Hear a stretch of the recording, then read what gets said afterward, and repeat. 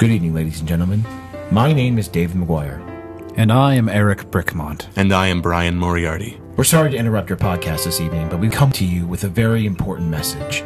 Are you tired of hearing the squeaking of our chairs? Are you tired of hearing a distant echo in the background? Are you tired of hearing my lips smack the moment before I talk? I know I am, but you know how we can fix that? We need help from you. You see, Rome was not built in a day. It was built over many months, and also with lots of money. And lots of marble. We don't actually need the marble. No, we don't need it. It'd be nice, but... Okay, let's just stick to things that we actually need. Okay, sorry. Okay, thank you.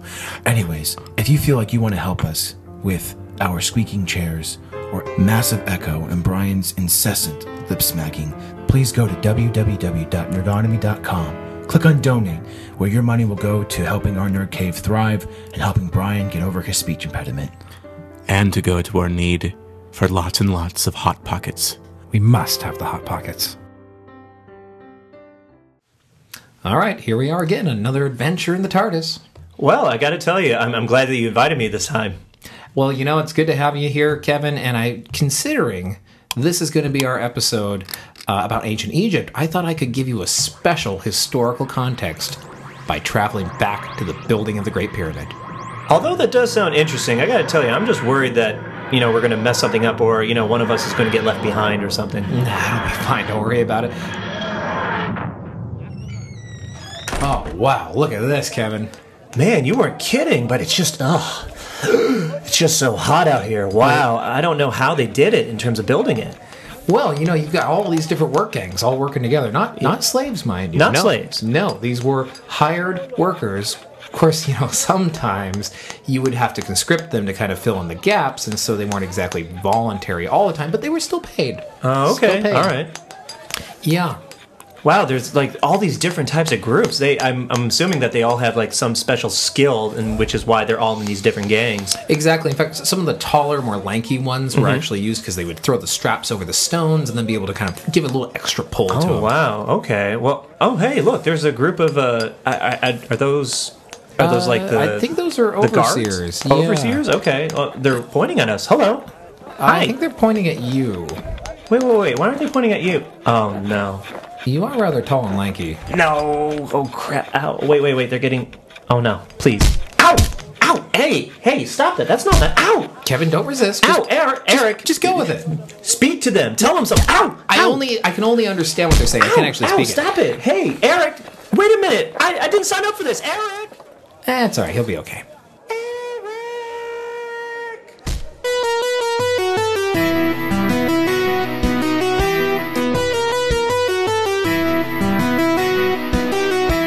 Welcome to Nerds on History. I am Eric Brickmont.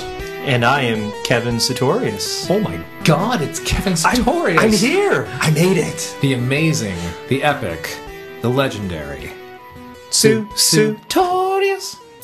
I am.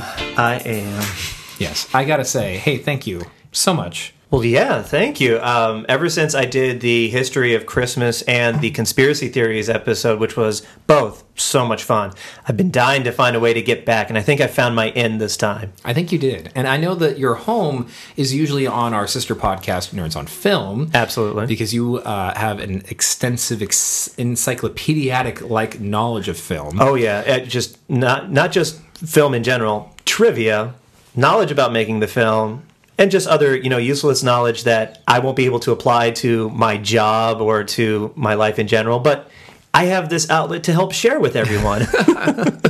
I'm glad that we are an outlet for your useless knowledge. Well, thank you. Which I don't consider useless at all, by the way. That's much appreciated because I don't consider it useless, but at the same time, I joke about it being useless. Well, okay, before we jump into the episode... Okay. As again has become a tradition here on Nerds on History, we want to address our fans first, and we do have some fan mail to talk about this week. Some listener feedback. Listener feedback, yeah. Oh, yeah. Well done, sir. Thank you. Well done. So our first piece of listener feedback comes from a gentleman who is actually emailed us before. This is David. Nice. Hi, David. We mentioned David on a previous episode where he had sent us some very awesome pictures of him and who I now know to be his wife. Oh, very cool. So hello to David's wife as well. Shout out to you. Who, when they visited Loch Ness. Yes, that's right. They sent us those cool pictures. Yes. And so he emailed us back because, as I mentioned in his listener feedback, one of his suggestions was to do an episode on megaliths. And of course, I instantly heard that and had to do the episode. That was a fascinating episode with you and Dave talking about monoliths and not just Stonehenge, but stemming it off with all those other ideas. That was a really good idea. Yeah, and he had another suggestion on top of it is to cover the Georgia Guidestones, which are very much a contemporary construction. Interesting, okay. Georgia Guidestones have been around since 1980. Okay. And their construction began slightly before that by an unknown contributor. We don't know exactly who. All we know is that they use the pseudonym R.C. Christian to actually be the person to hire people. And I found that particularly interesting for a couple different reasons. But it is written in several different languages. There's all these different translations of it in English, Spanish, Swahili, Hindu, Hebrew, Arabic, Chinese, and Russian. English being the platypus language. The platypus language, that's right. I love that. That was so that was hilarious. That made me laugh pretty hard.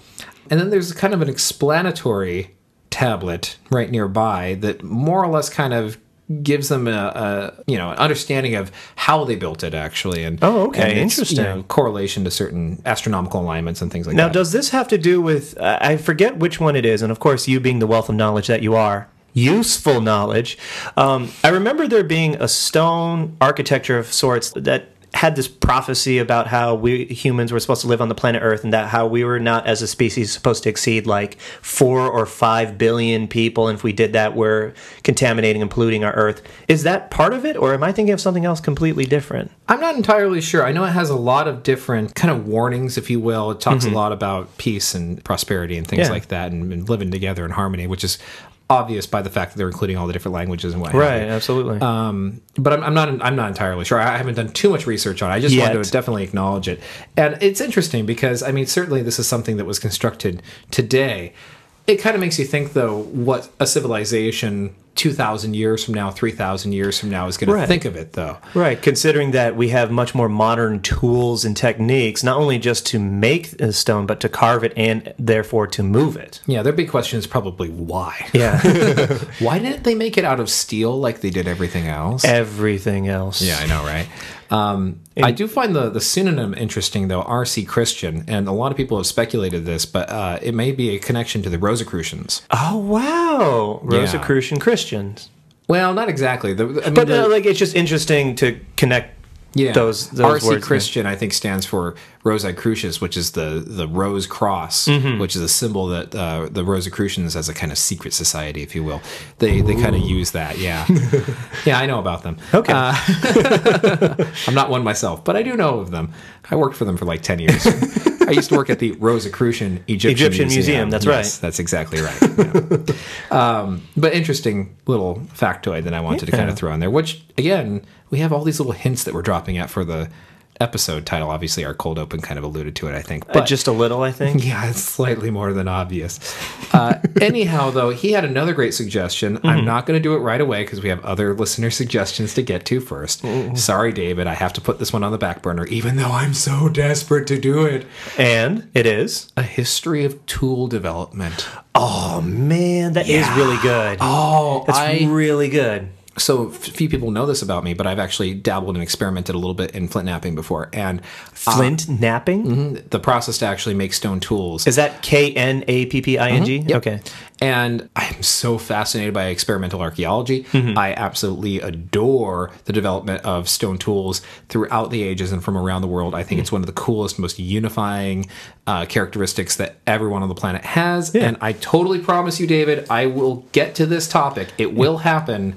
But we do have to go to our other topics that have been suggested. Understandably. Now, I will tell you, though, flint knapping, if it was spelled Napping, sounds like an uncomfortable extreme sleeping sport.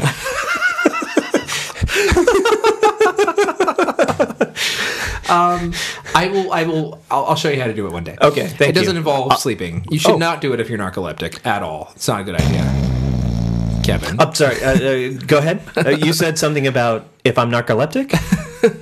One last thing, though, I do want to mention. He has one of the greatest lines in here, one of the greatest quotes in here. Oh, pray do tell. He says, "Thank you for filling my ear tubes with awesomeness."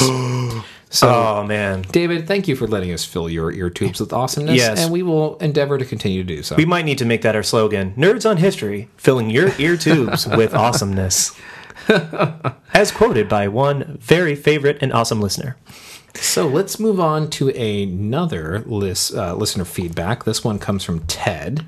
Cool. Hi, Ted. Hello, Ted. Ted wanted to let us know that he totally connected with us when we did our piece again on monoliths, and we were talking about the destructions of the Buddhas in Afghanistan. Yeah, absolutely. And Ted, I'm just as you heard, I was very emotional, and for good reason. I mean, it's an important topic to really talk about. It's a piece of our history as a species that is now long gone. Yeah, and he also was talking about the severe damage that was done to the library in Timbuktu recently with all the political upheaval that was going on there. He had mentioned, him growing up in the United States, in the area of the United States that he lives, being so close to so many different Native American sites that have, at these points, at this day and age, disappeared. They're gone now. And my heart goes out to you, Ted. I can relate. But thank you again for giving us a shout out and connecting with us. And that's what we're all about. We're all about making connections with our listeners. And it really humbles me to know that we were able to be on the same level here. Absolutely. And I'm sure with many of our other listeners. Also, he says, huzzah. Naturally, I'd like to give a huzzah, tip of the hat, and all-around felicitations to one of my favorite podcasts. So, again, bonus points for using felicitations. Yep. Amazing vocab points for that. Yep. And I'm going to give you extra special bonus points for using huzzah, because that's kind of my catchphrase. Now you know how to spell it, too. I do. I learned from Sarah. Huzzah! Huzzah! All right, and we have just one last little bit of listener feedback here. This one actually comes from a dear friend of ours. This comes from Joel. Hey, hi, Joel. Hey, Joel. Joel, we absolutely love you for so many different reasons. You are an amazing person. You're a good friend of ours. And you gave us a really just very thoughtful, very nice shout out on the podcast. Or listener feedback, I should say. We're giving you the shout out. On the podcast. Yeah. And, just thanking us for bringing history to folks and doing it in kind of a casual way through conversation. And, I appreciate that. That's what we long to do here at Nerds on History. I mean, like, if my history classes were like this, oh, Lord, I would have been as interested in history as you are, Eric. Yeah, no, absolutely. Yeah. I always wanted a history teacher who just leveled with me. Yeah. Related it to something that I could understand and made it interesting. Told me a story. That's all I'm asking for. Yeah. Instead of reading from the textbook that was assigned to the school. I am robot teacher. I will program students to useless knowledge. Oh God, there's at one point in my history class in my freshman year of high school where the gym teacher was brought in because the other teacher quit or something. Yeah. No. And he kept pronouncing Mozambique. And oh my God. Really? No, that's like something out of 16 Candles or The Breakfast Club. Just the gym teacher coming in, all right, sit down, shut up. Mozambique. Chapter 12. Anyhow, Joel, thank you so much. Another little bit from he says, thank you for providing the gift of knowledge. I look forward to your future podcasts, and I am excited for the future of Nerdonomy. Joel, thank you. Thank you. Yeah, that's really nice, Joel. Speaking of the future of Nerdonomy, we should probably actually get to the freaking episode, shouldn't we? Oh, probably a good idea. It's nice when we're able to have this great listener feedback. Yeah. It makes me happy every single time. Absolutely. Okay, so Kevin, you wanted to ask me a question. Yeah, so looking back on where CGI has been, starting with Toy Story, Jurassic Park, Terminator 2, and then Young Sherlock Holmes, in the 90s, there was hit or miss in terms of CGI movies where, one, it was either done well as an artistry, or two, it was kind of overdone. Star Wars Episode 1, The Phantom Menace, I'm talking to you. But one movie that really brought me back was The Mummy, and how that movie really, it was a landmark, pivotal point for CGI. And thinking about it as I was rewatching it, I realized, I'm willing to bet you big bucks that Eric is going to find every single inaccuracy about this movie and about The Mummy Returns as well. And I had to know your take. I'm a huge movie fan, and I want to get my learn on, and I want to see how wrong The Mummy and The Mummy Returns was. Oh, am I so happy to do this topic. Let me guess. You've been holding this in for a long while, waiting for someone to bring this up. Oh, dear Lord. Okay, so let me preposition this a couple different ways. First off, listeners, I know we did our 2-part episode on Egypt earlier in the year, which I had a total blast with, as you, I'm sure, remember. I had a blast listening to it. Throw tons of information at you. So I know we're revisiting Egypt again, but I couldn't pass up this opportunity. No. When I worked at the Rosicrucian Egyptian Museum, I worked there for 10 years. So let me guess, you were working there when The Mummy and The Mummy Returns came out. Exactly. And let me guess, you had a lot of tourists asking you all of these inane and stupid questions from the movie that have nothing to do with the real life. It was the bane of my existence. Oh, no. I would get this every single day. And I would get it from the school groups. I would get it from the general public. I would get it from just people who should have known better. In other words, people who may have been working or volunteering there. I was like, okay, we need to have a little bit of a serious talk right now. And yeah. Simmer down now. Simmer down now. You didn't understand. You being dumb. But I will tell you, I don't know how many times I repeated myself over and over again, trying to clarify and fix the damage that was done. Now that it's actually going to be recorded, I can just direct people to the link. Please download this episode and listen so I don't have to explain it to you any longer. Anymore. It's interesting, though, that you bring this up, because I was actually just at the Rosicrucian Egyptian Museum earlier this week. Nice. I had a couple hours to myself, and I decided, it's been like a month since I've gone to visit. Because I love the place. And I decided to go and visit my friends over there. So special shout out to both Rebecca and Joni, because I know you two listen. So special Nerdy Egypt shout out to you. And when I was there, I kind of was having those flashbacks. Those traumatic moments where I was being asked those questions. And so it's funny that you bring it up, and I'm looking forward to the opportunity to clarify. As excited as I am to get started with you on this, note, we don't have all day. I know. I promise I will keep my answers to the point. Cool. I may go off on a couple of tangents, but you can't blame me. No, because after the first Pixar episode, I think I'm used to tangents at this point. Good. Excellent. Please, question master. All right. What do you got for me? So I had to do a decent amount of research to try to prepare this for. I'm going to give you a softball. Okay. Where is the Sphinx and the the well-known pyramids located? Okay, those are located in Giza. Can you repeat that, please? Giza. Then why does the beginning of the movie, The Mummy, say that they're in Thebes? Because the movie is horribly wrong. That was... Okay, so let me just also state this. The movie is fantastic. It's very entertaining. I own both on Blu-ray. I don't own the third one, but I own both on Blu-ray. Well, I'm going to have to borrow those from you then. Yes. And I absolutely love them for their entertainment value. I don't love them for any other reason. They're a guilty pleasure. They're a guilty pleasure. Yep. But when I remember seeing it in the theater, as I did several times, because again, it was entertaining. Yeah. That opening scene just bugged the crap out of me. It even says in subtitles, Thebes, and you see the Sphinx and the pyramids. There's multiple pyramids going on in the background. They're working on a freaking Sphinx. At nighttime or evening time as well, by the way. Yeah, I know. It's come on, dude. Once the sun went down, your job was done. You went home to your family. They didn't have a night crew. Okay? You just see a janitor just sweeping up all the drop tools and everything. He's got a papyrus bundle turned over on the other side. He's mopping up with it. No, it was ridiculous. And it's not to say that they didn't actually build sphinxes at Thebes. They certainly did. In fact, the Temple of Karnak, the largest temple complex in the world, connects to another temple nearby, the Temple of Khonsu, who is the god of the moon. And connecting those two together is what's called the Avenue of the Sphinxes. And this is a very real thing. And it's hundreds of, or a little over 100 sphinxes, all kind of, lined up in two parallel lines facing one another that creates a pathway.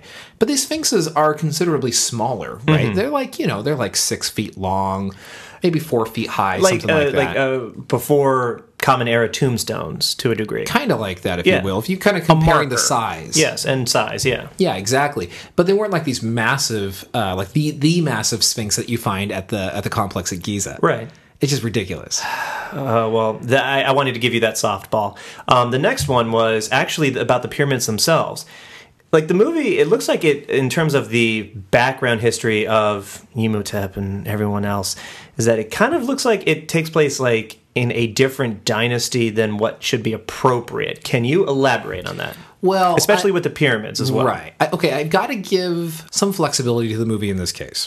Because when we're talking about construction of the Great Pyramids and the Great Sphinx, yes. Again, not located at Thebes, but we're talking only about the construction aspect at the moment. Right. That all happened back, roughly during the 4th dynasty, at least for the building of the pyramid. Okay. So considerably earlier than that, we're talking in and around 2400 BCE. Okay. Whereas in the New Kingdom, which is where the style of the movie, where most of the movie really should have been taking place, was right. A good almost 1400 years later. If, however, they had come across something like the Sphinx and like the pyramids, and they were in a state of disarray, it was not uncommon for the ancient Egyptians to perform remodelings. Well, that would make sense then. It saves them time and money. They don't have to relocate the pyramids as well. In fact, one of the most recorded instances of this is with the Great Sphinx. Really? Yeah. Tutmos IV went ahead, who was not supposed to have been pharaoh, went ahead and was trying to validify his rule because he had all these older brothers who died before him. And he leaving him the only one at the time. Exactly. Okay. So he was what was left. Okay. Essentially. And Tutmos had to prove his worth by essentially remodeling the Sphinx. At that point, it was pretty much covered up to its neck in sand. It had been left kind of, in disarray. And so he remodeled it, and he created what's called the Sphinx tablet, or the Sphinx stele. Okay. And it's just a record saying, hey, the Sphinx told me in a dream that I should actually go and renovate it and make it look nice. And so I went and I uncovered it, and I put some more stones around it, made them look all polished so it looked brand new, and put some makeup on it, which they actually did. They painted the statue originally. Well, that's because that's what royalty does. Yeah. They have access to things like paint. Mineral pigments. Yes. But paint, yeah. Yes, but paint. Yeah. And so I will give the movie a pass on that. I still cannot allow them to get away with it because the pyramid and the Sphinx are not even located. Yeah, but I will give them a pass for renovation. Okay. All right. Another thing, well, only because you mentioned mineral pigments, was how the crown of Lower Egypt in the movie, if I'm not mistaken, I think it was red. And I hear that it's inaccurate. It's supposed to be gold. No, that's accurate. Oh, okay. The crown of Lower Egypt was traditionally painted kind of a reddish brown color, and the crown of Upper Egypt, which looked more like a bowling pin, was kind of just plain white. Oh, okay, interesting. All right, so here's another one. I started looking this up, and obviously I wasn't really getting anywhere. Does Hymenoptera really exist? I will not dignify that with an answer. All right, moving on. How about a Book of the Dead or Book of the Living? Oh boy. Okay. I think we've addressed this very briefly on a previous episode, but just to clarify, yes, the Book of the Dead, for one, is not a book.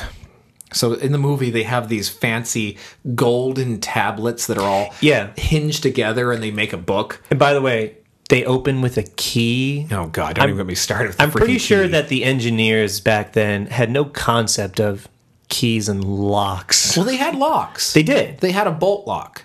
Well, yes, where you put a metal pin and in front of a door hinge, therefore not opening. Yeah, exactly. Nothing more elaborate than that. Yeah, they had hinges, they had bolt locks, right, for locking your door. Right. When you're inside so somebody can't come in and, steal your things. But to have a little tiny jewelry looking box open up with these little springs that happen to have a map inside, and then turn that into a key and have these gears change. Yeah, I love that they were spring loaded. Yeah, spring loaded. Yes, come on now.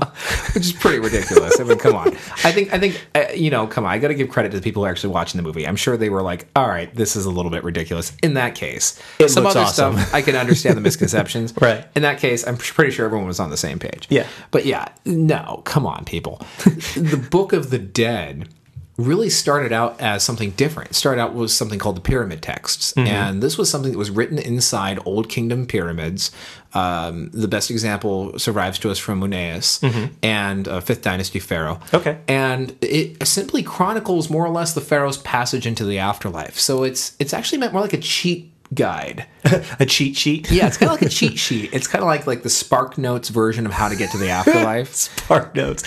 Oh my God. You remember Spark Notes? I remember Spark Notes. And it all just kind of lays it out in front of you. Yeah. And now, so, are we talking in actual manuscript or on the walls? on the freaking walls? It was like engraved onto the walls. It survives to us the test of time. Yeah. When the Middle Kingdom came around, they pretty much stopped building pyramids for a lot of different reasons. And they now had what was called the coffin text. And Okay. so they were actually, writing these cheat, sheets on the actual coffins themselves. On the outside, so that way they can see it while they're going through the mummification process? Post mummification, more like my soul's left my body now. Now it's on a journey to the afterlife. Oh, okay. So I need to go back and just reference this real quick. Gotcha. And then by the New Kingdom, they were like, well, okay, this is good. We got this. Let's just put them together as like a companion guide. We'll bridge them together. Okay. And then we'll release them as a series of papyrus inscribed scrolls. Okay. And then you keep that in the tomb instead. All right. Well, So there's your Book of the Dead. there's the Book of the Dead. Book of the Living? No. Just no. But think about it. The Book of the Dead is a completely and totally modern name that we've given it. Well, of course. The ancient Egyptians didn't call it the Book of the Dead. They called it the Book of Day Coming Forth from Night. And it was in reference to the soul being reborn in the afterlife. And the key word there is life. Yeah. This was the Book of Life. Oh, that's right. That's the whole point. Yeah, It because was they didn't really continuing view life. Yeah, they didn't really view death. It's just a passage of one life to the next. Exactly. Death, true death, ceasing to be, was like the most frightening thing to the ancient Egyptians. Yeah. That's why they created stuff like the Book of the Dead, quote unquote Book of the Dead, Right. so that they could get past that point and make sure their soul made it to the afterlife. And that would kind of also combine with leaving that massive amount of wealth around a pharaoh's tomb, so that way they have, wealth in the afterlife. And again, with my lack of Egyptian knowledge, the pyramids themselves were actually not necessarily tombstones themselves, but a way to honor the pharaoh's achievements and a way to help create a home for the afterlife. In a way, there's a a lot way? of debate, Okay. what the actual pyramid's function was. What makes the most sense is the fact that they are large mound-shaped objects. Yes. And they represent the mound from which all life sprung from in Egyptian mythology. So that is 2 times you said mounds this episode. Oh, I know. Please reference Nerds on History episode 1, where I say mound about 45 times, if you want to hear the creation myth story. Yeah. My next question, actually, I didn't get from notes. This is something that's been in the back of my mind whenever I read or saw something Egyptian-based. In terms of the pyramids, were there really traps? Oh, I'm so freaking glad you asked this question. Because not only just does it do it in the movies, but like in just regular adventure stories, they always talk about these elaborate, very elaborate traps killing people on their way to, the pharaoh's tomb and everything. Yeah, and I'm pretty sure we referenced this in a previous episode, so pardon the redundancy, but it's important enough to discuss again. Yeah. Rolling boulders and darts being projected from the wall and Right. spikes coming out and all this Yeah. garbage. Well, Garbage. What about mazes then? In terms of a elaborate maze, you know, Never. Let's think about what a tomb is. A tomb is a place of interment for the remains to be kept safe. And it's in the case of the ancient Egyptians, it is a storage area as well. So it's meant to contain those items that they would want emulated and brought with them essentially to the afterlife. Okay. building all these elaborate traps and all of these complex mazes and things of that nature would have taken more time than it would to have actually built the tomb. Because they had to engineer these traps too, since they've probably never been used before too. And I'm sorry, but they didn't have the movie magic technology that was actually used to do it. They didn't have hydraulics. Springs. Seriously? Egypt? Springs? No. So, I mean, no. But what you did have were accidental traps. Mm-hmm. So the ancient Egyptians were very cognitive of the fact that even though Egypt was extremely dry, they did occasionally have rain. They had this in their records because they knew that about every 7 years or so there would be rainfall. Every in Egypt. 7 years? It's pretty crazy, I know. Jeez. Just that part of the world, you don't get a lot of rainfall. So most of Global Egypt, warming. Yeah. Just wait, California. But what I will say is that every 107 years or so, right? So about every 100 years, you have a serious rainstorm. Big old rainstorm. And it was causing some awful flooding. And in the case of the Valley of the Kings, you're referring to an actual, water trap, essentially, right? Yeah. It's a valley. So the water's going to get in there and it's got to go somewhere. So it would go naturally into the tombs. Right. So knowing this, the architects designed these shafts that were dug down that were meant essentially to be water traps. Gutters? More or less, yeah. Wow. Yeah, more like a moat. Like a moat, really, okay, yeah. really small, very specific moat, right? Okay. And it captures the water before it actually reaches anywhere else into the tomb. Now, if you were a tomb builder and you were not involved in the robbing of this particular tomb, Yeah. because let's face it, the majority of people who robbed them were the ones who built them themselves. Because, they knew the secrets and they knew what went in there. Yep, Absolutely. They knew everything that was in there. When there were times of economic problems, when they were on strike, which they actually did quite often. Well, not quite often, but often enough that they recorded in history. It was perfectly logical that that's where they would go to get their compensation. Right. But if this was a tomb that you hadn't worked on, or this is a tomb that had been completed, 100 years before that or outside of your lifetime, you may not have known where that particular drainage ditch was located. And, of course, people from later times who weren't involved in the construction process, some of them have fallen and injured themselves. Huh. There are some drainage pits that are very, very deep. There are some that are, several meters deep. Yeah. So you could very seriously injure yourself, if not break your neck and die. Understandably. But sorry, no rolling boulders or anything else. Oh, movie magic. All right. Can I bring up one? Do you want to It's bring just up one? Yeah, because it's been freaking irking me for a long time. You man. better get it out of your system I now. got to get then. it out of my system. I'm going to explode on this podcast right now. Canopic jars. Actually, that was literally going to be my next question. Was it really? Yes, okay, it then was. I'll let you ask it. All right, so during the mummification process, how many jars did they really use? Because in the movie, wasn't there supposed to be they showed 5. Oh, so stupid. And also, they removed the heart. Oh, God. Okay. All right. There you go. I just fed that. Please, go ahead. There were 4 canopic jars. All Count right. them, ladies and gentlemen. 1, 2, 3, 4. 1, 2, 3, 4. What are in them? Liver, Liver. lungs, intestines, and stomach. 4. 4 very large, very significant internal organs. Yep. We talked about this during the mummification episode. Right. I don't think we talked too much about the fact that they had this stupid little 5th jar Yeah. that contained the heart, Which the heart was almost always left inside the body. If it had been removed at any point, it would have actually been mummified and placed back inside the body because that's how much importance they put on the heart itself. Yeah. There was a particular amulet known as the heart scarab, and the scarab was a symbol of protection, and so it was meant to protect the heart and was always placed where the heart would more or less be on the body itself. So the heart was kept inside. They did Okay. not take it out. Okay. And there were never these flimsy little dinky canopic jars that Yeah, they have. were like hand sized. Yeah, not Yeah. well. Okay, they had small ones, but they didn't have ones that broke when you just breathed on them the wrong way. I mean, the canopic jars were almost exclusively made out of calcite. Okay.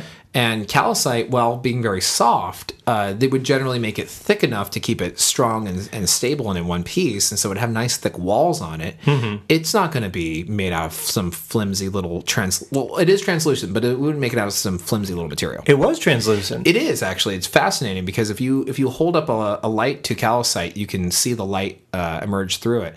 And Interesting. Yeah, there's actually some neat little perfume containers that were constructed in ancient Egyptian times that were meant to actually more or less be translucent. Some that were like almost like little candle holders, if you will. Interesting. Yeah, it's kind of cool. Well, in that same vein, I like how the movies allude and kind of like put a purpose to mummification as a way to bring the deceased back to life on Earth. That must have driven you up a wall. Well, it wasn't so much that as the fact they were tying it into curses. Yes. You know. Curses. Again, I know we've talked about this on the previous episode again, and we just have to reposition some of this stuff because it's just too important. This is cursed. That is cursed. That is cursed. A hilarious line in the movie, by the way. Very hilarious line. But curses, they throw them around in these movies like every ancient Egyptian knew a freaking curse. That's right. And just walked around cursing people. Just like they say in the movie, right? You don't buy my goods on the market, I curse you. Yeah, exactly. There were no curses going on.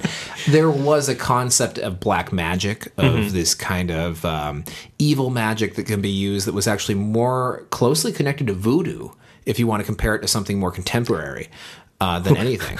Imhotep knew voodoo? He was a witch doctor? I'm serious. They had actual voodoo dolls, if you will. They had little dolls that were thought to be used, made out of clay, to immobilize people and keep them still. And we talked about this. We talked about the assassination of Ramesses III. Yeah. That it was accused that his conspirators actually used magic against him, and that was one way that they paralyzed the guards so that they could, commit their crime. Right. But I'm sorry, mummification was the preservation of the remains so that the soul of the deceased had a place to come back to essentially receive sustenance to keep it going in the afterlife. Yeah. It was not meant in any way, shape, or form as a punishment. If you were punished, not having mummification was kind of the point. Right. Not being mummified alive and having your sarcophagi filled with flesh-eating scarabs, which brings me to my next question. Do those exist, Eric? Scarabs. Scarabs are beetles. Yes. They are dung beetles. Dung. They live in poo.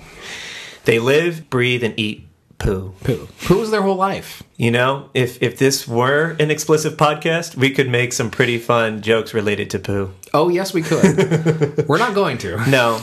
We'll save that for We'll save that for outtakes. outtakes. Yeah. But yeah. Okay. So again, we've talked about scarabs before a little bit, and at the same time, scarabs, what is it? Calcifying them into stone, and if the stone breaks, the scarabs come back to life. So stupid. They mummify themselves in stone, and as soon as you break the stone, oh look, they're alive again. I know. I mean, what was that supposed to even be about? Like, if they had been purely stone and then they became alive through magic. Voodoo. Voodoo. Ancient Egyptian voodoo. That would have made more sense, but they didn't. It's like they were actually alive inside there, just dormant, sleeping. Just waiting to be hatched, quote unquote. Yeah, and they emerged from this blue gold. Yes, and it's blue gold. It was just, terrible.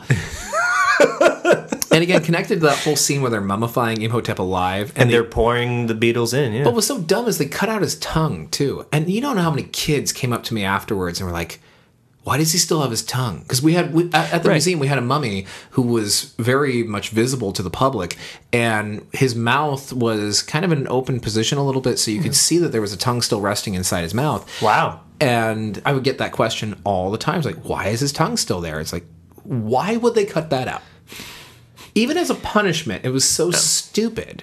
It was just dumb. Yeah. It was really dumb. Well, I mean, like, that brings the whole lack of historical accuracy with that movie and just taking ideas that sounded good to them. That's what I'm willing to bet. Well, there is some reference to people who were particularly horrible criminals having their ears, nose, and lips cut off. I don't know if I've ever seen a reference to the tongue being cut off. But buried alive in a sarcophagus? No, not buried alive, but that was their punishment, was to essentially live as a outcast in society because your nose, ears, and tongue were cut off. Essentially, they removed all the cartilage, or excuse me, lips, that's what I meant to say, thank you.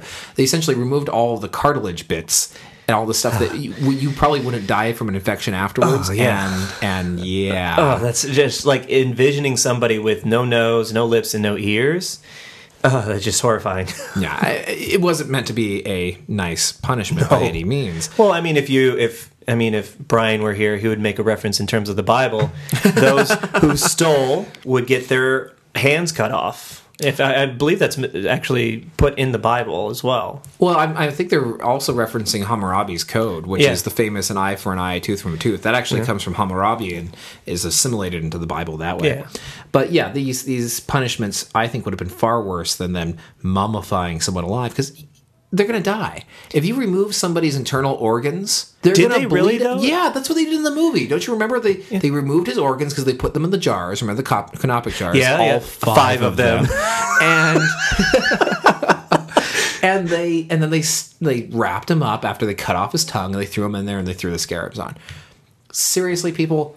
No. He would have bled out. He would have freaking died. Yeah, and well, internal hemorrhaging, because sure, they might be able to sew up the side of his body where they pull out the organs, but internal hemorrhaging would have caused him to die almost immediately. Yeah, and then by the time they got his freaking lungs out, oh yeah, oh my God, he's totally squirming when they wrap him up, and he's breathing. Yeah, with lungs. In order to make noise, there has to be oxygen passing through this thing called your throat. Yeah, he doesn't have this empty torso, acting like a giant iron lung for him. And squirming around, too. But can you imagine that? Imhotep in the iron lung. I will curse you. He's just like, oh, so ridiculous. So ridiculous. All right, so then, not to keep going back to previous episodes, but just one interesting note. I think it was Brendan Fraser's character who talked about how when they would remove the brain, they would remove it with a red-hot poker. That was Evelyn. Oh, that was Evie's Evelyn? character. Evie? She was supposed to be the person that knew about Egypt. She was supposed to be a freaking Egyptologist. You betrayed me, and Eric Evie. And when that movie first came out, I had a freaking huge crush on her too. Well, understandably. Rachel Weisz. I still kind of do. I love you, honey. Referring to my wife, not Rachel Weisz. But I will say that I was so disappointed because she was like, "Oh wow, she's hot and she's smart. Oh wait, no, she's dumb." And that one moment. Because she was doing so well leading up to that point, and then the character just descended into total idiocy when she suggests they put a red hot poker up their nose. Why did it need to be hot? It didn't need to be sterile. No. It's not like they're going to intend for the person to get up and walk around afterwards. They're not going to put the brains back into the head. And silly. then at the same time, classic movie troping. She reads from the book of the living. However they inverse that. Yeah. When she specifically told, do not read from the book of the dead or the living, however they decide it. And of course she does. And how does she not realize that? Yeah. She's supposed to be able to read and write Egyptian hieroglyphs. Right. How does she not figure out that she's doing the wrong thing? And actually, this brings me to another question. How did she know how to pronounce it correctly? Okay, this is actually kind of cool. So, one thing that really won me over with this movie... With so much wrong going on. I know, but they made up for it in one really huge way. Okay. They clearly brought in an expert, at least for one part of it, and that was the linguistic aspect of it. Okay. Because it is very true. Nobody knows how to actually speak ancient Egyptian. Yeah. The ancient Egyptians did not write down vowel sounds. They only wrote down consonants and the constructions of those consonants into groupings of sounds. Okay. So when we're talking about hieroglyphs, for example, let's give a basic lesson on hieroglyphs to kind of preposition this. Right. So hieroglyphics are symbols, but they are symbols that represent sounds. They are not unlike letters in an alphabet, for example. And multiple hieroglyphs would equal one word type of thing. Very close, yeah. Okay. Most of the time, that's the case. But some hieroglyphs actually represented multiple sounds. So you had uniliteral hieroglyphs, one hieroglyph, one sound.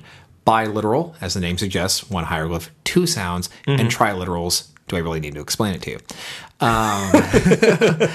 But you also had ideograms, so you had certain images that represented exactly what they looked like. Okay. They were examples of this with the Ankh, for example, one of the most iconic recognized hieroglyphs. It looks like a key, if you will. Okay, it's got a loop on top. Yes, an Ankh. Almost like a strange cross. Right. With you have the horizontal line, Yeah. the line at the bottom, but instead of the vertical line going all the way to the top, you have like an oval, upside down water droplet. Yep. Yeah. An Ankh. Okay. That symbol represented life. Oh, Okay, so did the there- Christians really steal that from each? they probably developed it parallel to one another. Okay. But, you know, the truth is they had these symbols that did represent a single, you know, what represented a single sound. Sometimes they even had ideograms that represented exactly what they looked like. These were used to help clarify the facts that certain words were written exactly the same because of a lack of written vowels. So they would put a picture of what it actually was after the word. It's called a determinative. A determinative. Yeah, to determine what that actual word is. Yep. And those were sometimes read as exactly as they would appear. Okay. But the trick is, what I keep alluding to is the fact that they did not have any written vowels. So how the hell are we supposed to know what it sounds like? A long A, a short E, I before E except after C. Well, the cool thing is they had a few consonants that they used that we actually associate with vowels today. So A sounds and E sounds, which we use heavily as vowels, were actually used like consonants to them. And Interesting. I know. And so we have some understanding of that sound. And then we couple that with the fact that we have an existing language, Coptic, which is the language of the Christians of Egypt. This is believed to be the most closely connected language to the ancient Egyptians. Okay. Champollion, the famous decipherer of Egyptian hieroglyphs, was well renowned for using that same technique to actually be able to read Egyptian hieroglyphs. He utilized some words that he found in Coptic that he realized would actually be a connection to the ancient language. And so what we're talking about now is our best guess as what the language could have sounded like. And when I went to see this the first time, I went to see this with an Egyptologist. And I was sitting right near her, and she was like, oh my God, oh my God, oh my God, oh my God. They're actually speaking pretty close to what the language is. And I was like, uh-huh. Interesting. They did their homework on one thing. What aspect? But Okay. it's great because they continue to speak it throughout the entire movie. So I have to give them mad props for that because... And what probably wasn't easy. Yeah, it's a process of what's called transliteration. So taking the language that we don't really know how to say and approximating what vowel sounds could have sounded like and throwing them in there. In other words, we stick an E sound everywhere it looks like there should be a vowel. Now, are we talking E or E? A little bit more of an E sound, E, whereas like the S sound was actually used more like the consonant vowel. Okay. Yeah. All right. Well, moving on, I found two interesting factoids, one of which I think Brian would be like, I know, right? But so I'll start with that one. They talk about how after Imhotep is risen from the dead from voodoo, how several of the Egyptian plagues, which, if I'm not mistaken, you told me that in terms of that whole story arc, that it's only really notated in the Bible, not necessarily anywhere else, how they talk about each plague in order. The river will run red with blood and locusts. And in the movie, they say that the locusts are the first plague that, they show up. However, in the Bible, locusts, I think, if I'm not mistaken, were listed as the 8th plague. I'm going to go with you on that one because honestly, I don't know. The truth is the biblical depiction of the plagues is an aspect of biblical history, and whether or not they occurred in any order of that magnitude or not, or at all, I'm really not an expert on to say. Right. Because it's mostly speculation since the Bible is the only piece of history that notes this. Yeah, the ancient Egyptians never noted anything like that actually happening, which is, not uncommon considering the ancient Egyptians very rarely wrote anything that was bad. Right. Most of the time they wanted to play everything off as being totally hunky-dory, and they didn't really talk about the bad stuff, talk about the good stuff. But I will trust that they put those plagues out of order because they did everything else so very weird. And then only because I'm interested to hear it, because I know that I have a feeling that we did definitely talk about this in a previous podcast, but cats. True or false? Cats are the guardians of the underworld. False. False on so many levels, or just false? False, because cats were actually really associated with the living more than the dead. Cats were functional animals. Cats would eradicate, pests that could cause disease. And in the case of rats, actually help to cut down on the occurrences of bubonic plague in Egypt, which was known to have happened in the New Kingdom, probably imported from trade routes within Syria, because we have examples of bubonic plague in ancient Syria prior to Egypt. So cats were actually far more associated with the living than they would have been with the dead. And during the Ptolemaic period, the Greek period of Egyptian history, the cat had become a much more polarized, much more noticeable animal cult. And that's when you had a lot more popularity going on with cats. So it was actually the Greeks that were really down for kitty cats more so than the earlier periods. I don't know why, but I just had a picture of Tom Jones in a toga in Egypt singing "What's New, Pussycat?" Whoa, whoa, whoa! And then the pharaoh just going "No" off with his head or something. Tom Jones, if you're listening, we apologize. And we thought it would be a funny. It was joke. actually very funny. Tom Jones was probably okay with that. Yes. All right. So I want to talk about not necessarily weaponry, but all right. So yeah, I can't think of another way to put it, but weaponry. Okay. Yeah. Let's talk about it. Imhotep's his guards. They were striking. They're striking purple garbs. His guards, people who protected him for his life, were actually holding these weapons that are known as scimitars. Yes. However, did these really exist when this movie is supposedly taking place in that dynasty, so to speak? Yes and no. Yes and no. Yeah, I'm going to surprise you with this one. You were probably thinking I was going to say no. Yes. The very traditional scimitar.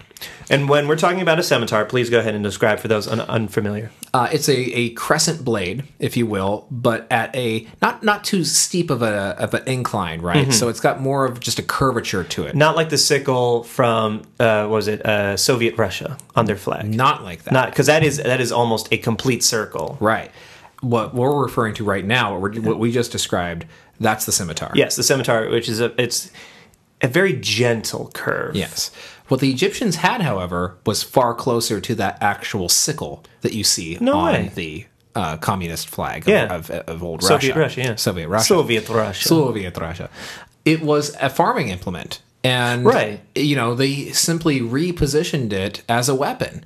And they did this to counteract the Hittites. Because the Hittites did have a curved blade, something that was much more lethal than the straight blade that the Egyptians had. And so, in order to kind of counteract this technological advancement that the Hittites had, the Egyptians repurposed their traditional sickle-type weapon, or farming implement, as an actual weapon. Well, what do you know? Yeah. Huh. The only time I've actually seen a sickle used as a weapon was Die Hard with a Vengeance, where the woman is breaking into the bank and she kills one of the guards, and damn, it was just... You've never seen Children of the Corn, then? I have not seen Children of the Corn. Yeah, he's one of those. And my sister almost cut my face off of one once. Totally an accident. This is totally a tangent, but I gotta tell it now. Please do. We were gardening in the front yard as kids. I don't know where the hell my parents were and why the hell we were being allowed to use sharp objects. How young were you, by the way? I don't know. My sister's 5 years older than I am. I want to say she was like 13, so I was probably like 8. Okay. And she had this sickle that she was using to cut some weeds down, and she put it on her shoulder with the blade facing backwards. And then she turned around to talk to me, and I was standing behind her, and the blade, I swear to God, went right level in with my eyes, and I felt the wind come off of that right in between my eyes. Whoa. And if I had been standing no more than like an inch closer, I would have gotten a nice big cut in the face. Oh, jeez. Yep. Yikes. That's my tangent. Okay. I'm done. All right. Kate, my sister, I love you. I know you totally didn't mean to do that, but it did scare the living crap out of me. And I could no longer look at sickles the same way. A two-parter for true or false. Okay. One, the term Imhotep, was that term used as a label, not necessarily a name, in multiple dynasties? No, it was a name. It was a name. Yeah, it was definitely a name. Okay. So in that respect, has Imhotep's tomb actually been found? Ooh, good question, because we've talked about Imhotep as the person on a previous episode. Imhotep. Imhotep. Imhotep. Let me stop being American for a second. But we talked about who he was on a previous episode. Correct. And please go back and listen to that episode if you want to hear more of a description of that. But no, we have never actually discovered his tomb.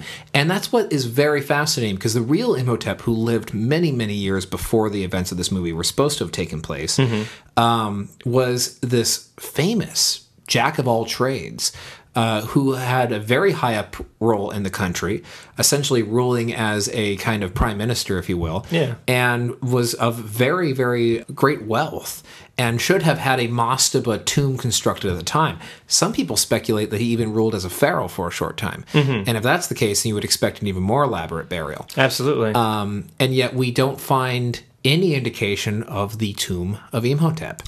It has disappeared into obscurity. And it's such a shame, because he was this great pioneer. He was the father of pyramid architecture. Thanks to him, we have the Step Pyramid and all of its later relatives. And he was worshipped as a god by the people. So you would think there would have been not necessarily just a giant tomb or pyramid. I would imagine if he was worshipped as a god, they would have built a small city to honor him. Well, I wouldn't go that far. Okay. Just to clarify, Yes. the pharaohs themselves were oftentimes worshipped as gods. They had a cult that would usually survive them for a few years after death. And Imhotep, in all fairness, he actually didn't have a cult until much, much later on in history. So there wouldn't have been as much a need to really bring in a lot of resources at the time that he died. But I still would have imagined, as a wealthy, important person in the country, There would have been a notable tomb to find. I would think so. Yeah. And who knows? Because we're still making discoveries all the time. Right. So jumping ahead, there's another one that I think this was actually at the City of the Dead, where they had a statue. Which city is that, Kevin? This Hamunaptra place. Oh, Hamunaptra. Hamunaptra. They had a statue of Anubis, who looks like a jackal, right? Yes. Now, I've seen several stone statues of various gods, and I always remember they're completely upright, and their face is out, Yes. looking at you. However, there was one statue in Hamunaptra where they had Anubis looking down. So, are there any statues of the various Egyptian gods where they are facing down? That's an excellent question. I'm going to say this with almost total confidence. No. And why would that be? The gods were meant to always be depicted in a state of perfection. Okay. By looking forward and having this forward-facing gaze, they would have an aura of power about them, an aura of strength about them, and they generally would not be looking down upon anyone, because looking down upon something, insinuates there's kind of a negative association, right? Yeah, but in modern times, we view the idea of a being looking down as that being itself being not necessarily godlike, but of power. Right. And so I think it was just, in my interpretation and my wonderful assortment of useless knowledge about movies, I think it was just a modern designer thinking, this will make him seem godlike. So Probably. I'm sure there was some sort of inspiration behind that. Also, it comes back to hieroglyphs, believe it or not, because Egyptian art is very much inspired by hieroglyphs themselves. Yeah. That's why everything is so rigid. That's why everything is so perfect. Walk like an Egyptian. No, don't get me started on that either. I tried to avoid it as long as I could. I have to clarify it now because you brought it up. That whole walk like an Egyptian thing. It's to show motion. No, they didn't paint people like that. They painted people normally with their hands out in the symbol of offering, like they were giving an incense, like they were giving an offering of incense, or they were going to be anointing something. And one of their legs is usually jutting out to show motion, but yeah, right? In terms of one leg forward and they have their arms open for an offering. Showing that they're walking. But the actual Z's that their arms make are not on any hieroglyphs. Steve Martin. Steve Martin. Yeah. He is very good at playing the banjo, though. He is. I will give him that. There is also one depiction of songstresses in the temples, and they are shown with one palm facing forward and the other palm facing down nearer to their thighs or buttocks, facing towards the back. And that might have actually been some sort of inspiration for Steve Martin. He may have seen that in a book and then decided to adopt that. But yeah, this art that they were depicting, the hieroglyphs, because they were considered to be sacred, the art itself was also considered to be sacred. And so they had to keep the same conventions they used with the hieroglyphs when they were depicting the gods, because they are all, like I said, sacred. Right. Yeah. So they had to be facing forward and very symmetrical. Okay. All right. Well, I'm going through the rest of my list to try to find anything else to create a conversation with. I mean, we're kind of jumping back into our conversation earlier in terms of the idea of keys. Yeah. Keys really didn't exist back then. They didn't have locking mechanisms that were complex enough to require a key. Yeah, apart from the cylindrical door jammer. It's not really a lock at that point. Well, it is. It's a bolt lock. A bolt lock. Okay. Yeah, that's what it's referred to as. But yeah, there's no such thing as keys back then, I would imagine. No. So when it comes to books then, books technically didn't exist then. They had it on papyrus. They had papyrus scrolls. Yeah, they absolutely. They didn't bind them together like we have with the convention of a modern book. Right. That didn't come about until way later down the line. And as we're taught in elementary school, the Gutenberg Bible was basically the genesis of bookbinding. It's where they perfected it, yeah. Yeah. Yeah, everything else before that was more or less... Trial and error. Yeah. And a loose collection of scrolls. Absolutely.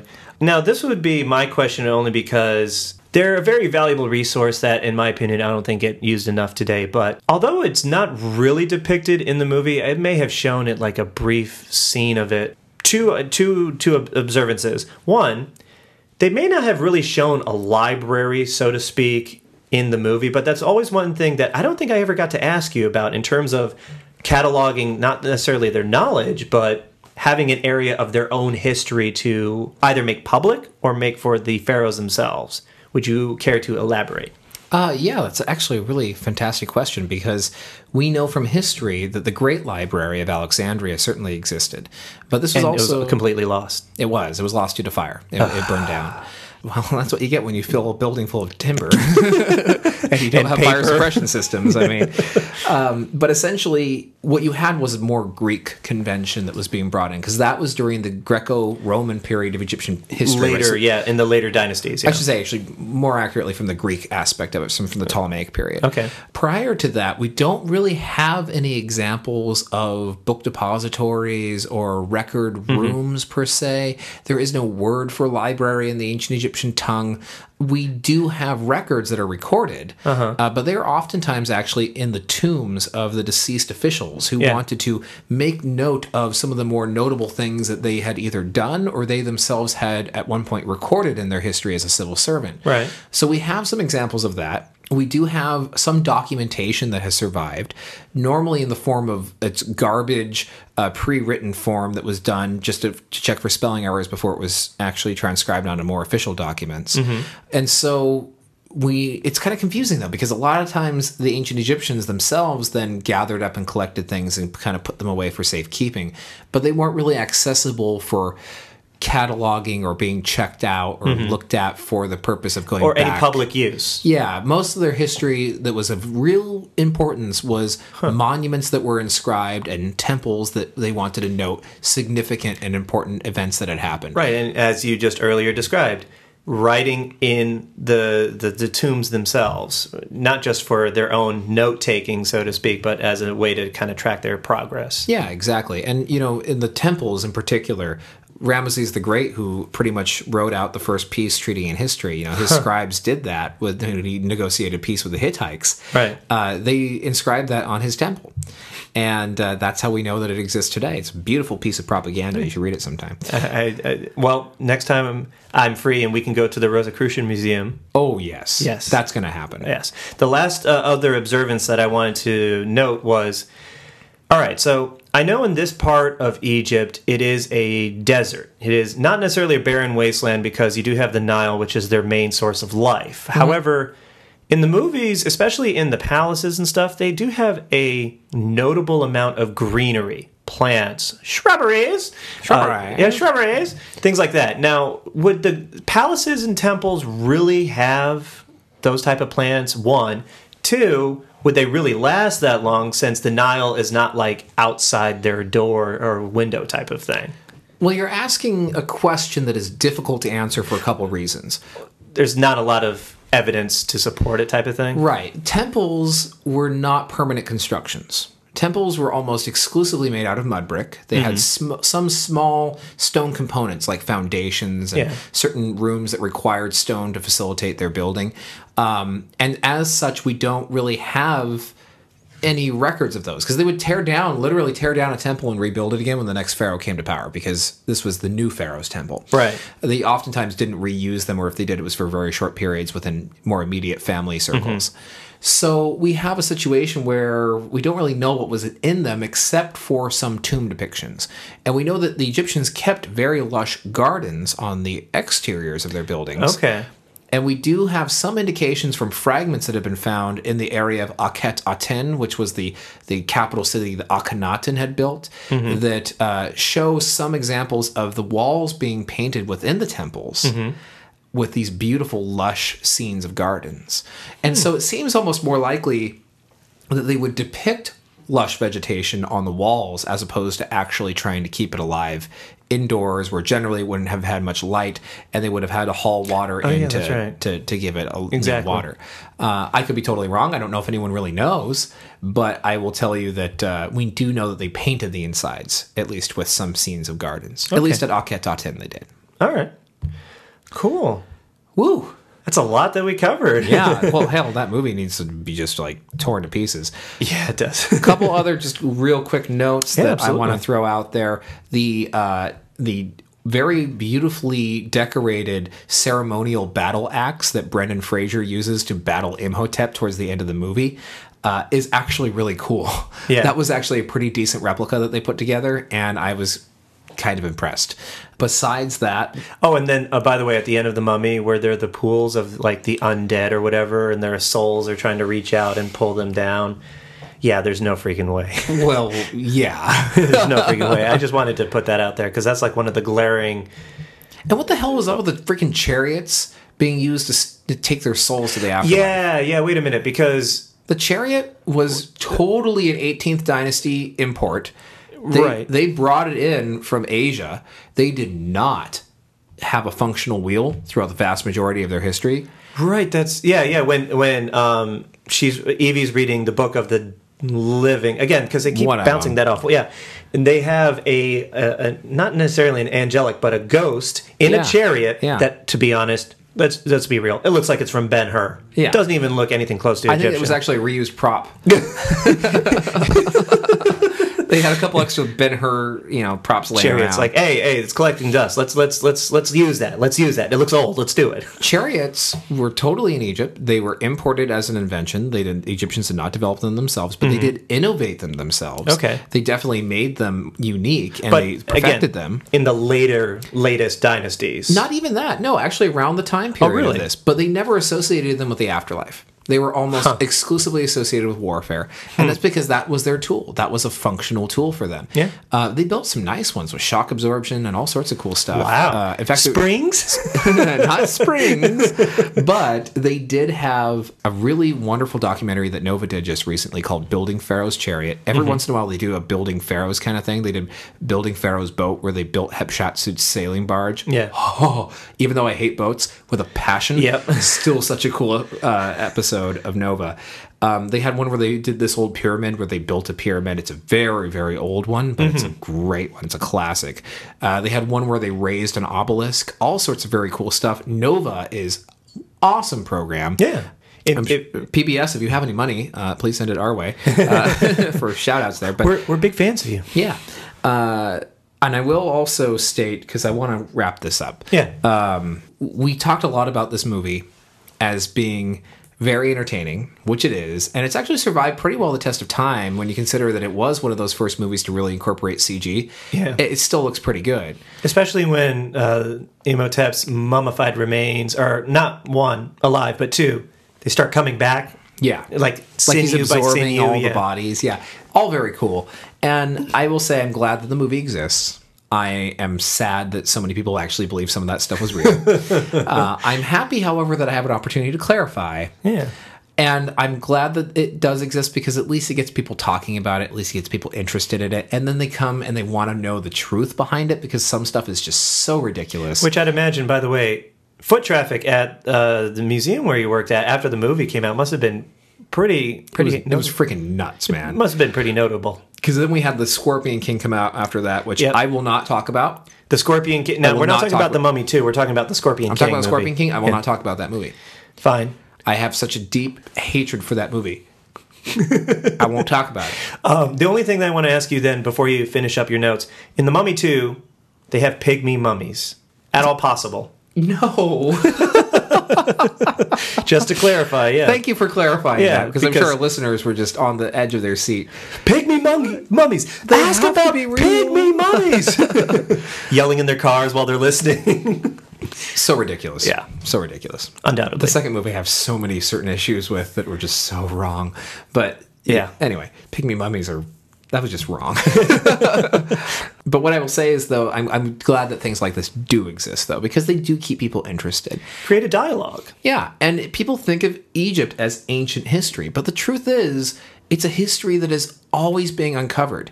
And just in the past few months, we have had some brand new discoveries that have been made in Egypt. And just before the political upheaval was going on in Egypt with the fall of Hosni Mubarak's regime, we had several new tombs discovered in the Valley of the Kings. A lot of people think that King Tut's was the last one discovered, the famous KV-62. But then there was that KV-63 that came out in the news, and there was a lot of hustle and bustle about it. It ended up being not as fancy and elaborate as people wanted it to be. It wasn't another King Tut, but it was definitely a reburial of other individuals who had been buried elsewhere in the Valley of the King previously, and they were thrown in there for safekeeping, more or less, which is very cool.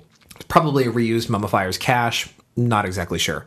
They've since discovered 2 additional sites. Really? That have not undergone too much in the way of excavation because of all the issues that have been going on in Egypt. But now that things are kind of settling down a bit, now we have an opportunity to start excavating those tombs and to see what they might yield as treasures, if you will. Treasures in the sense of history giving us treasures, not treasure in the sense of, gems and jewels and gold. Right.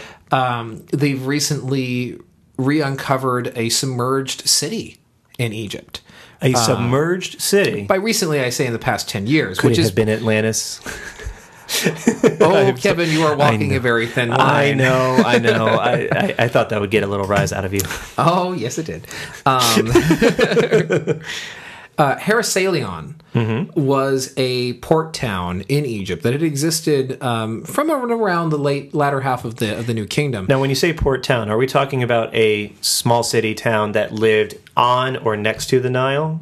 It lived on the coast of Egypt. So right coast, okay. around Alexandria is where the Nile lets out into the Mediterranean. Yeah. And this was a place for trade and a hub for trade. Merchant goods, yeah. A melting pot of a city where Exactly. lots of different cultures combine and resources, foods, et cetera, et cetera. Precisely. And what is so cool is that they have found approximately 64 shipwrecks. Whoa. Yeah. And over 700 anchors that have been found. Ancient anchors. 700 anchors. And the city itself, which was built on very unstable clay, had this huge weight from all the temples or the primary temple anyhow, and other shrines that have been constructed, statuary that was there, other things that when they believed there was some sort of seismic event, it ended up more or less sinking the entire city. Well, it's built on clay. Yeah, probably pretty slowly, so I don't think it was kind of like... Oh, no! Looks at sundial watch. Oh, no!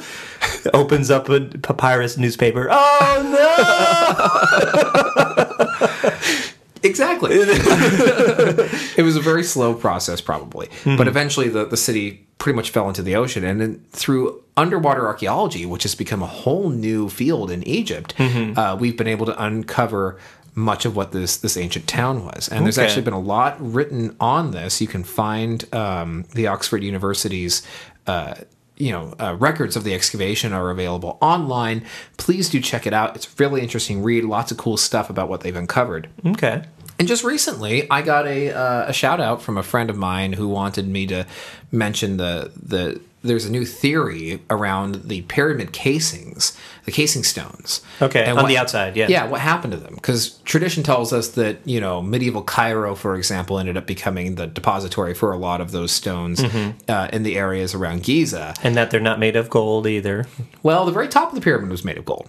There was a small gold-plated pyramidium at the very top. But Yeah. not the entire pyramid, No. which is what we debunked the last time that we talked about Egypt. Yeah, exactly. Yeah. And so you have the situation now where they're suggesting that through thermal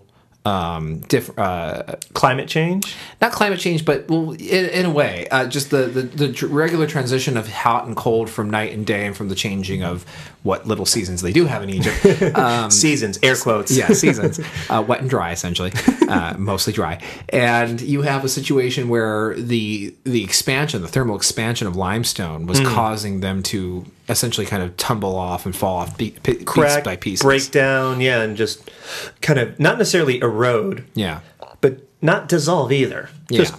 It's just falling disappear. off. Just falling off. Or just falling yeah, off, okay. because they probably would have been picked up and moved and transported elsewhere later. But Okay. Hey guys, look! I went to Egypt and got a piece of history. It was falling off the pyramids. They said they could take it. oh, we could do a whole episode on that. But we're not going to. No. I mean, those Russian teenagers that climbed the pyramids and took those amazing photos. So busted. So busted, but such good, like amazing photos, though. You used to be able to do that. It was only recently that they've really stopped people from doing that in the past 10, 15 years. Liability. Yeah. Yeah. People have fallen. And not it's good. you're falling on stone. There's no cushion.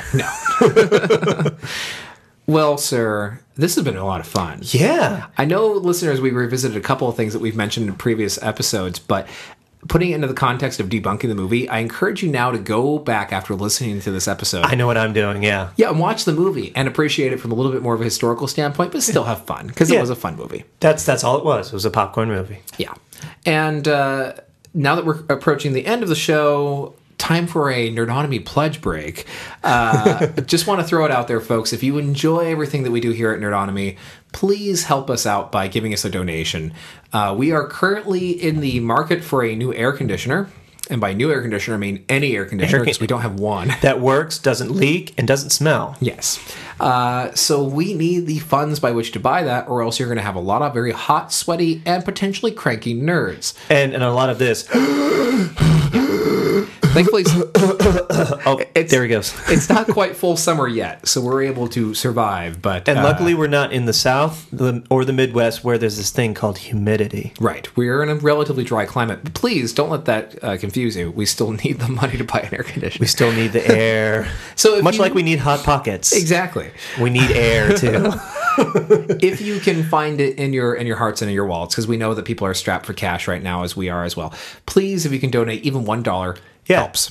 If all of our listeners donated $1, we would essentially have all the equipment we need. Absolutely. Any donation is welcome. You can view our website. We have a donate link there where you can submit an amount to our PayPal account. Yep. It's a simple, quick, and easy process. You don't even have to have PayPal. You can just put in your credit card information and boom, takes care of it. And it's all absolutely. safe, very secure. Yeah. Okay, Kevin, thank you, sir. Yeah. I'm Yeah. shaking Oh, Kevin's of hand course. right now. You Yes. can't see it on the Hey. radio, but I'm shaking his hand. As much as a pleasure as it was for you, it was for me too. Well, thank you, sir. I had so much fun. I'm glad we were able to do this solo. This is the first time that's ever happened. I know, yeah. I feel privileged. I've got to now do one episode solo with each member of Nerds on Film. You guys, I just have to give a collective shout out, have been great in supporting Nerds on History. Brian will be back next week Nice. with a special episode. I'm not going to tell you what it is, but it is a special episode, an interesting topic, something we've never done before, and I feel like it's cool as a topic. So Okay. I'm just going to leave it at that, and then you folks are going to find out when Brian comes back. Nice. You can, of course, reach me on Twitter at TheBrickmont. And you can reach me by email with Kevin@nerdonomy.com. You can also reach me, along with all the other nerds, at nerdonomy.com. If you go there, you'll have a link to our websites and our social media. And our blog, which we have some fun and creative entries for you to read, share, and even tell us what you like about it, what you don't like. Yeah, we got a lot of Twitter followers lately, but don't forget we also have a Facebook page, Yeah. and we have some of our greatest listener feedback and suggestions come from there, and we would love for you to head over to our Facebook pages and like us, both Nerds on History and, of course, Nerds on Film. With that said, Yeah. nerds, thank you very much for listening. Kevin, thank you very much for being here, You're very welcome. I will be more than happy to join you again. and have a good night.